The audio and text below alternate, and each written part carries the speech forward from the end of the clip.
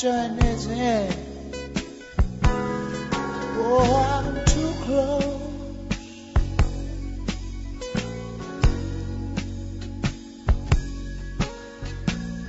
to shaking hands with all my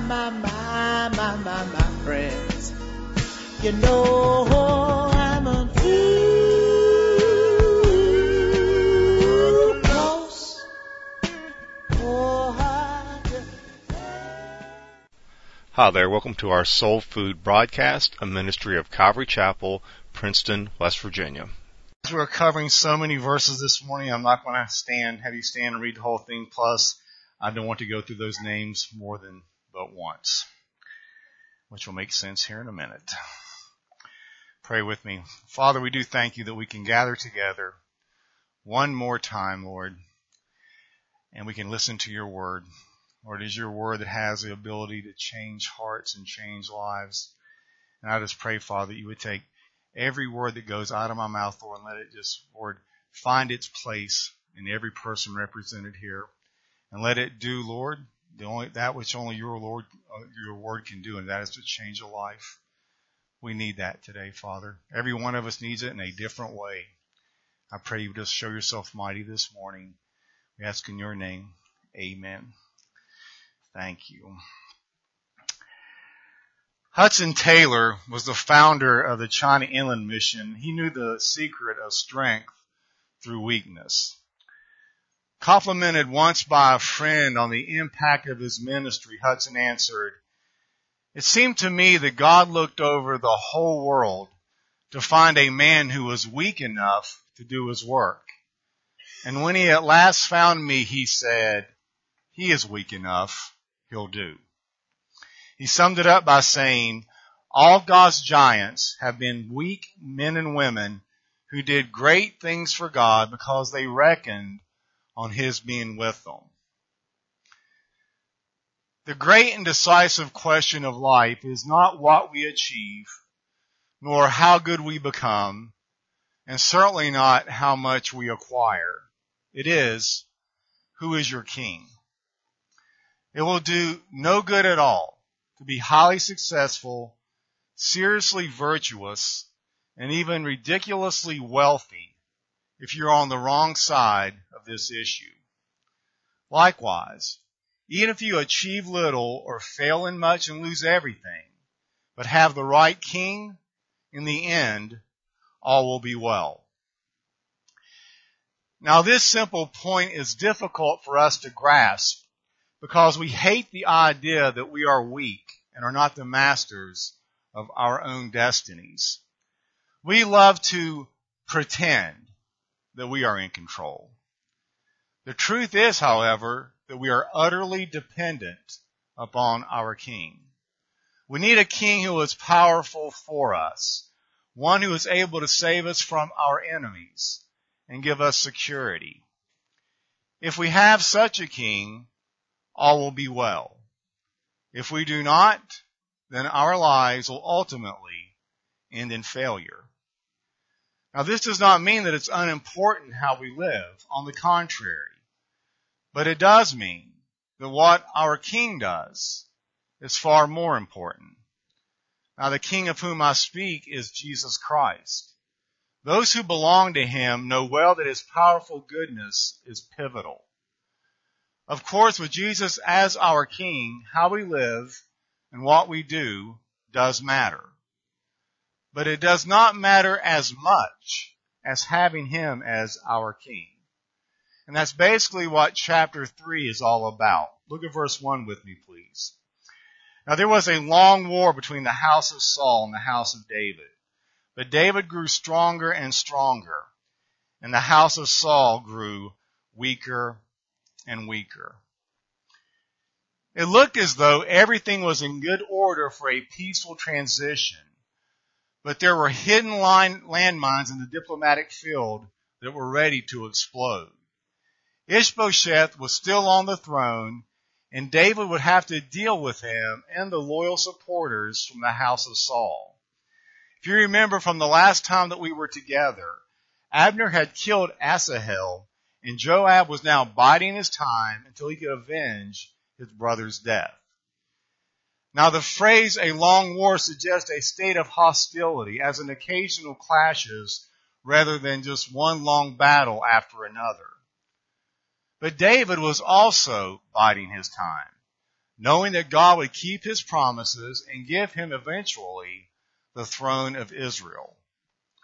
However, there may have been times when this was far from obvious to David while he was in the thick of the struggle. If David had had a New Testament back then, I bet he would have underlined Hebrews 2:8 and had stars drawn all around it. Speaking of Christ, it reads, "You have put all things in subjection under his feet. For in subjecting all things to him, he left nothing that is not subject to him." But here's the key. But now we do not yet see all things subjected to him. I'm sure David often felt this way. God had put the kingdom in subjection under David, but sometimes it sure didn't look that way. Likewise today, the kingdom of Christ is growing stronger and stronger, although many cannot see it. The truth is, God is at work, sovereign over all human wickedness, foolishness, and weakness. And he is establishing his kingdom and his king. So it was in the early days of David's kingdom. The long war between the house of Saul in the north and the house of David in the south lasted over 7 years.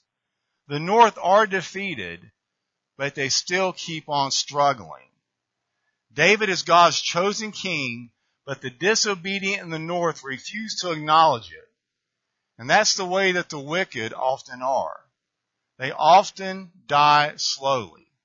And so they keep rebelling. The Bible says the path of the righteous grows brighter and brighter until the dawning of the day.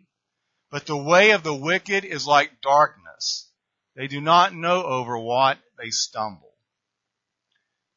How many of you have a loved one or a friend at this moment whose life is in a downward spiral, but they refuse to pull out of it and repent?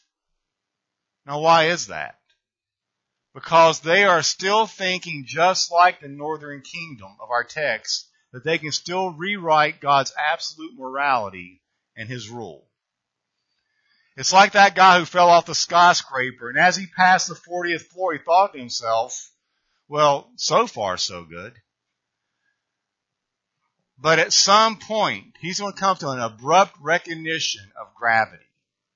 The thing is, sometimes we can be so stiff-necked and hard-hearted that God will allow pain to do what precepts don't. And just like this northern group, when we oppose God's king, King Jesus, we will grow weaker and weaker until mankind is either defeated in one of two ways, in either repentance and fellowship or disobedience and judgment. But be sure of this one thing. One day, every knee will bow and every tongue will confess that Jesus Christ is Lord to the glory of God the Father. At this time, David is ruling over Judah. At war against Abner and the household of Saul, there are battles raging, but Saul's forces are growing weaker and weaker. David, on the other hand, continues to grow stronger. Spiritually, Saul is a symbol of sin itself, and David is a symbol of the Savior. You know, there's a war going on in my flesh that will last my entire lifetime. But the house of Saul, the house of self, the house of sin grows weaker and weaker, while the kingdom of God in my life grows stronger and stronger. Sure, there are setbacks along the way. Sure, there are defeats that we have on certain days. But as I look back and chart the course of my life, I can see that he who began a good work in me is indeed being faithful to complete it until the day of Christ Jesus. And because this morning the one who is in you is greater than the one who comes against you, Even though you may have discouraging days, you can be sure that in your own life, David is truly becoming stronger while Saul is growing weaker. Verse 2. Sons were born to David in Hebron. His firstborn was Amnon by Honiam the Jezreelitess. His second, Chileab by Abigail the widow of Nabal the Carmelite. The third, Absalom the son of Maacah, the daughter of Talmai, king of Geshur. The fourth, Adonijah the son of Haggith. The fifth, Shephatiah the son of Abital. And the sixth, Ithream by David's wife Eglah. These were born to David in Hebron. You look at these 4 verses and you think, how are you going to get any meat out of that lobster? I mean, it does look a little crustaceous, doesn't it? David is going to have 6 wives who are going to have 6 sons in 7 years. Now, some men collect stamps or baseball cards, but back then, and even now in Utah, some men collect wives. But here's the question. Can a Jewish king take multiple wives?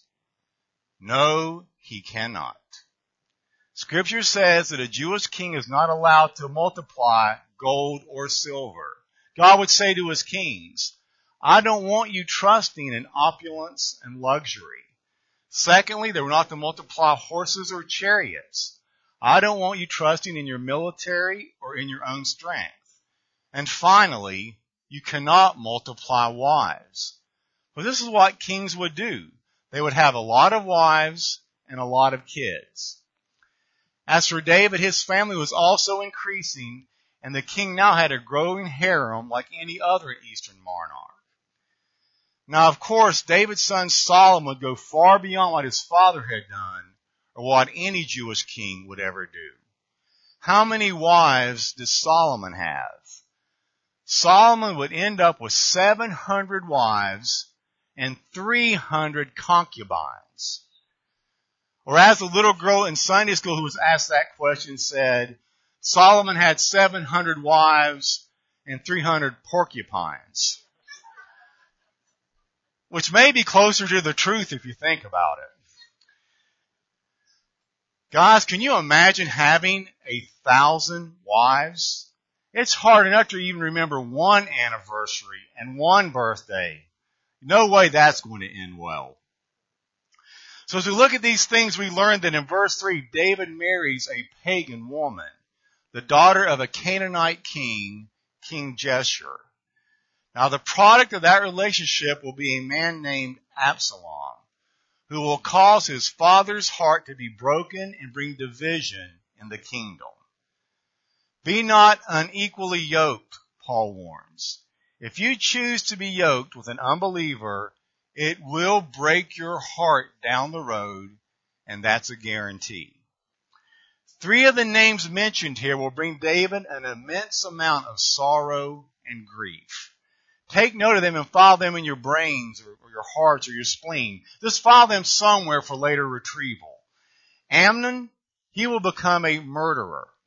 Absalom will become a murderer and an insurrectionist. And Adonijah, he will actually proclaim himself to be the next king and start a coup. This all happens because of David's disobedience in marrying multiple wives. I think one of the great lessons in the passage can be found here. We can read this and think to ourselves, why didn't God just judge David there right on the spot? Why did the Lord wait so long? Listen to me. Just because God does not judge us immediately for any of our sins, that doesn't mean that sin isn't going to catch up with us one day. This is a crucial aspect in living a holy life.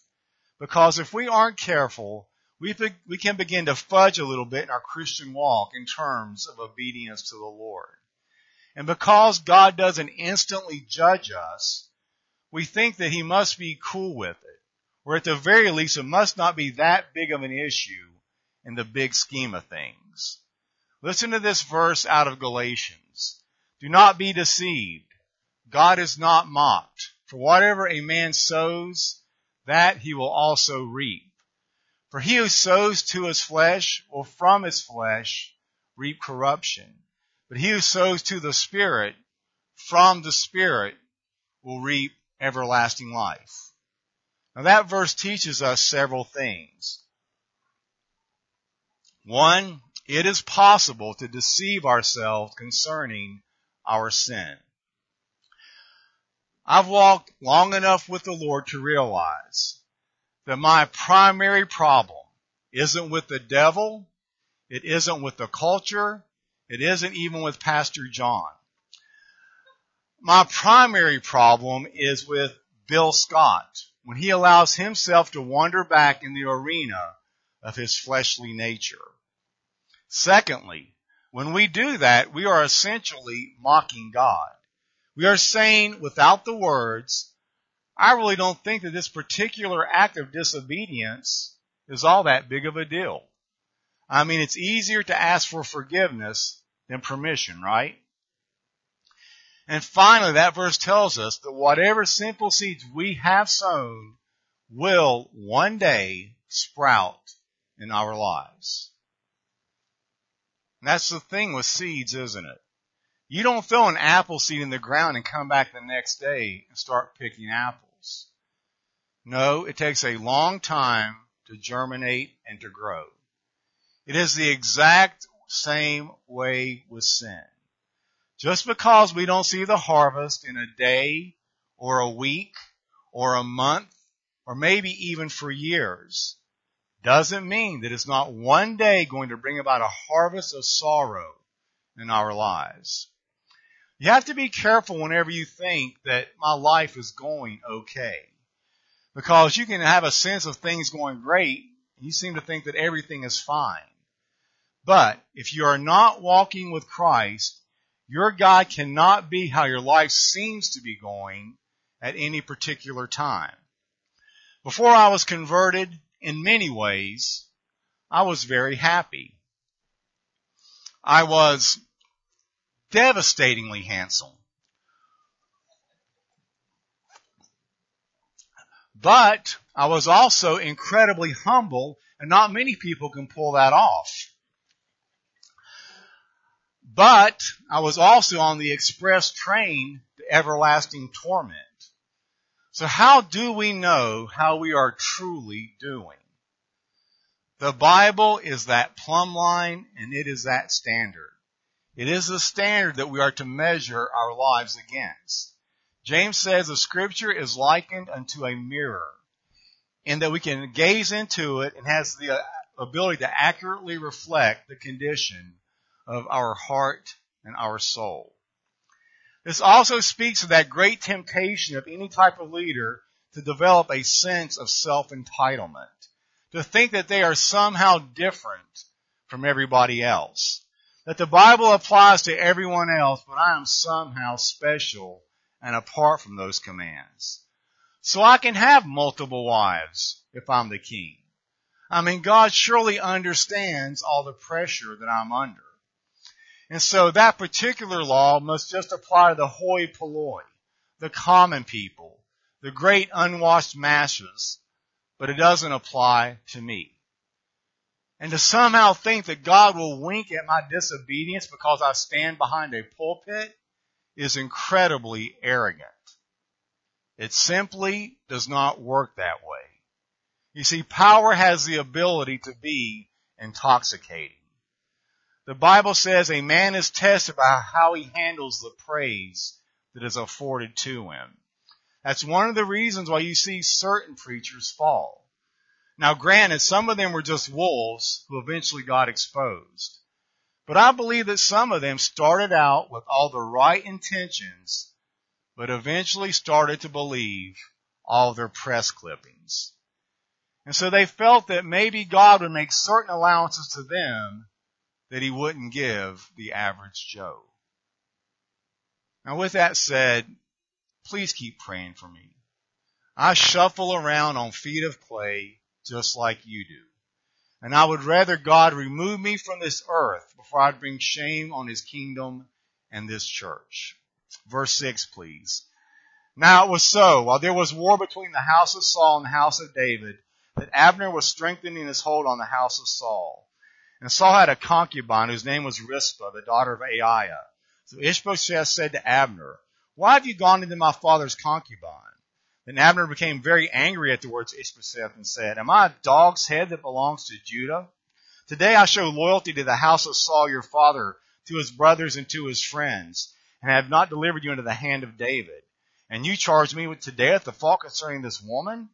May God do so to Abner and more also, if I do not do for David as the Lord has sworn to him, to transfer the kingdom from the house of Saul and set up the throne of David over Israel and over Judah, from Dan to Beersheba." And he could not answer Abner another word, because he feared him. Verse 6 says that Abner was strengthening his hold on the house of Saul. Well, how was one way that you could do that? Now this sounds strange to our modern ears, but one way to accomplish this was to sleep with the king's concubine.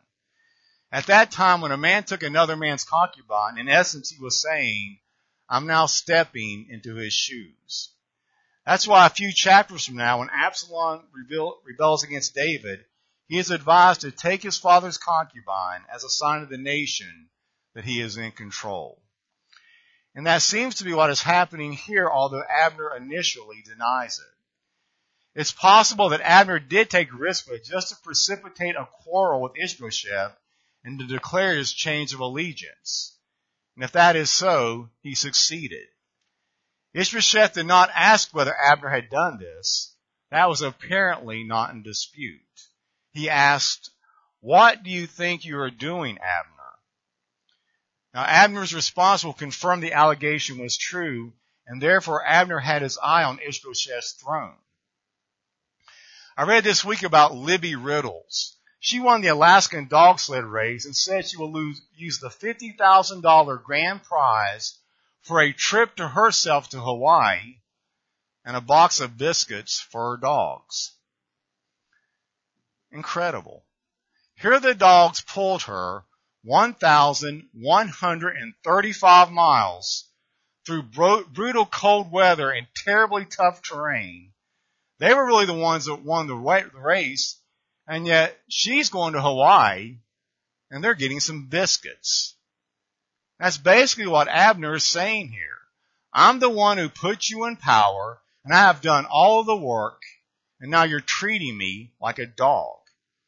In verse 8, Abner even shouts out the question, "Am I a dog's head?" Now that's an interesting question. I bet you never put those words together in a sentence before. Am I a dog's head? And by the way, if you do think you're a dog's head, please see me and we will set up some counseling. "After all I've done for you," Abner shouted in effect. Abner was not one to be talked down to, even by the man he had made king. Instead, Abner immediately assumed the position of the superior in this exchange. Abner was so upset at Ishbosheth for challenging him concerning the concubine that he said, "I'm going to see to it that God's promise to David actually comes to pass. I'm going to see to it that the kingdom is transferred from Saul to David." Now that word transferred is interesting. Paul uses that same word in Colossians 1 when he says, "For he has rescued us from the domain of darkness and transferred us into the kingdom of the Son that he loves, in whom we have redemption, even the forgiveness of sins." We also have been transferred. Once in the kingdom of darkness, we are now in the kingdom of light. Like Abner, once we were fighting against the son of David, but now we follow him. Verse 11 says, Ishbosheth cannot answer Abner because he was afraid of him. But think of this. 7 years earlier, Abner looked like his best friend. 7 years earlier, he would have said, "Abner, why are you showing such kindness to me?" 7 years earlier, he would have said, "Abner, I've never had anyone take an interest in my welfare the way that you have. But now the truth comes out. Abner didn't love me. He loved himself, and he used me. Does Abner sound like someone that God is working in? Who does it sound like is working in Abner? It sounds like Satan to me. I will lie to you. I will perpetrate righteousness to you. I will perpetrate humility to you. I will perpetrate love to you. Because my plan is to just use you, and on your dead and lifeless body, I will exalt myself as the king. Like Satan, Abner is only concerned about exalting himself, and he doesn't care one whit the broken people he leaves in his wake to get where he wants. Abner was a pragmatic politician as well as a shrewd general, and his basic principle was always join the winning side. When he perceived the throne of Ishbosheth had no future, he decided to switch loyalties and thereby guarantee his own security. After all, David had a reputation for kindness and had shown remarkable patience with the house of Saul. Verse 12, please. Then Abner sent messengers on his behalf to David, saying, Whose is the land? Saying also, Make your covenant with me, and indeed my hand shall be with you to bring all Israel to you. And David said, Good, I will make a covenant with you, but one thing I require of you. You shall not see my face unless you first bring Michal, Saul's daughter, when you come to see my face. So David sent messengers to Ishbosheth, Saul's son, saying, Give me my wife Michal, whom I betrothed myself for 100 foreskins of the Philistines. And Ishbosheth sent and took her from her husband, from Paltiel, the son of Laish. Then her husband went along with her to Bahurim, weeping behind her. So Abner said to him, Go return. And he returned. In verse 12, Abner asked, To whom does this land belong? I think this is tantalizingly ambiguous.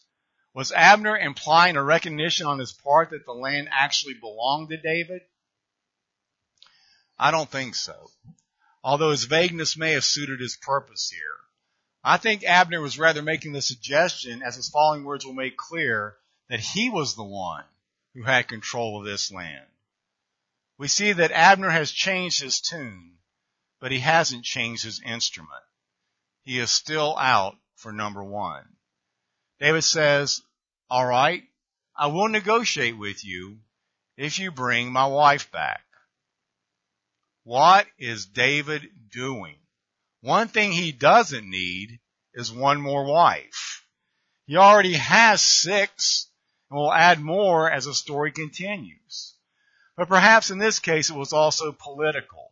That is, if he could get Saul's daughter back, it would broaden his base of power.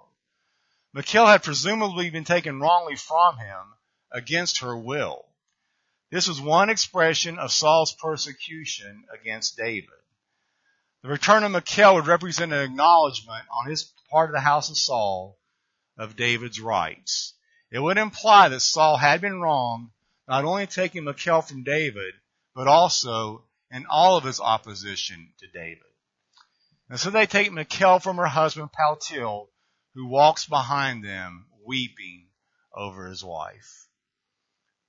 Now at first glance, it's a heartbreaking scene, with him walking behind them, weeping over his wife. Until we remember that he freely and under no compulsion married another man's wife. So this was just a consequence of that sinful decision he had made years before. Once again, I remind us of the Galatians passage. Paltiel is now sowing what he reaped a few years earlier. Once again, God will not be mocked. Connections formed in sin must sooner or later end in sorrow and suffering. So what have we learned this morning? David already had 3 wives, but as he adds more and more, we're going to see that the story gets worse and worse. Once again, according to Deuteronomy 17:17, kings are not to multiply horses, store gold, or multiply wives. And knowing the word the way that David did, we know that David knew this. We're going to see in the coming months that David is very flawed. He has a propensity to lie. He is tempted by women. He has an ego that we're going to see in the next part of the chapter. And yet, overarching over all of that, he had a passion for God. We can have a tendency to say, sure, I sin, but I don't sin to the degree that David did. I never had anyone murdered. But that actually is the wrong perspective entirely. Don't measure your sins against David's. Instead, measure your virtues against David's. David killed a giant. David wrote Psalms. David was a lover of God. David was given to prayer. David praised God continually. So I have to ask myself, am I a giant killer? Am I laying down everything for my Lord? Am I a poet and a prophet, a singer and a warrior for God? Are you? How strong is my passion for God? Can I truly say like David said, one thing I have desired of the Lord, and this one thing I will seek after, to behold the beauty of the Lord and to inquire in his temple. Where did David get this passion for God? I think it was developed in the pastures as he watched his sheep and in the caves as he fled from Saul. It was developed through prayer and through spending time alone with God. And maybe the Lord this morning is whispering in your ear, I see that same potential. How can this be, you ask? God would say, because I put David in that place, and I gave David the grace that he needed. All he did was respond to my tugging and my whispering. You see, the path to passion and closeness to God is not mysterious or even mystical. It is very simple and it is very practical. When the Lord says, get up and pray, you say, okay. When he tells you to take on that giant and share your faith, you say, yes. When he inspires you to forgive and love someone, you do something good for them. You make that casserole or that phone call. It is not up to us to generate the fires of passion. Our job is simply to stir the coals through faithfulness and obedience. And in that sense, we all need to be more like David. And Father, I pray that for all of us this morning, that although David was flawed, as everyone within the sound of my voice, including me, is flawed in many ways. But, oh Lord, he also had a heart for you. And that's the thing that we want to seek after, oh God. You give us the same type of heart, that we could be called men and women after your own heart. Do that for us today, Lord. We ask in Christ's name. Amen.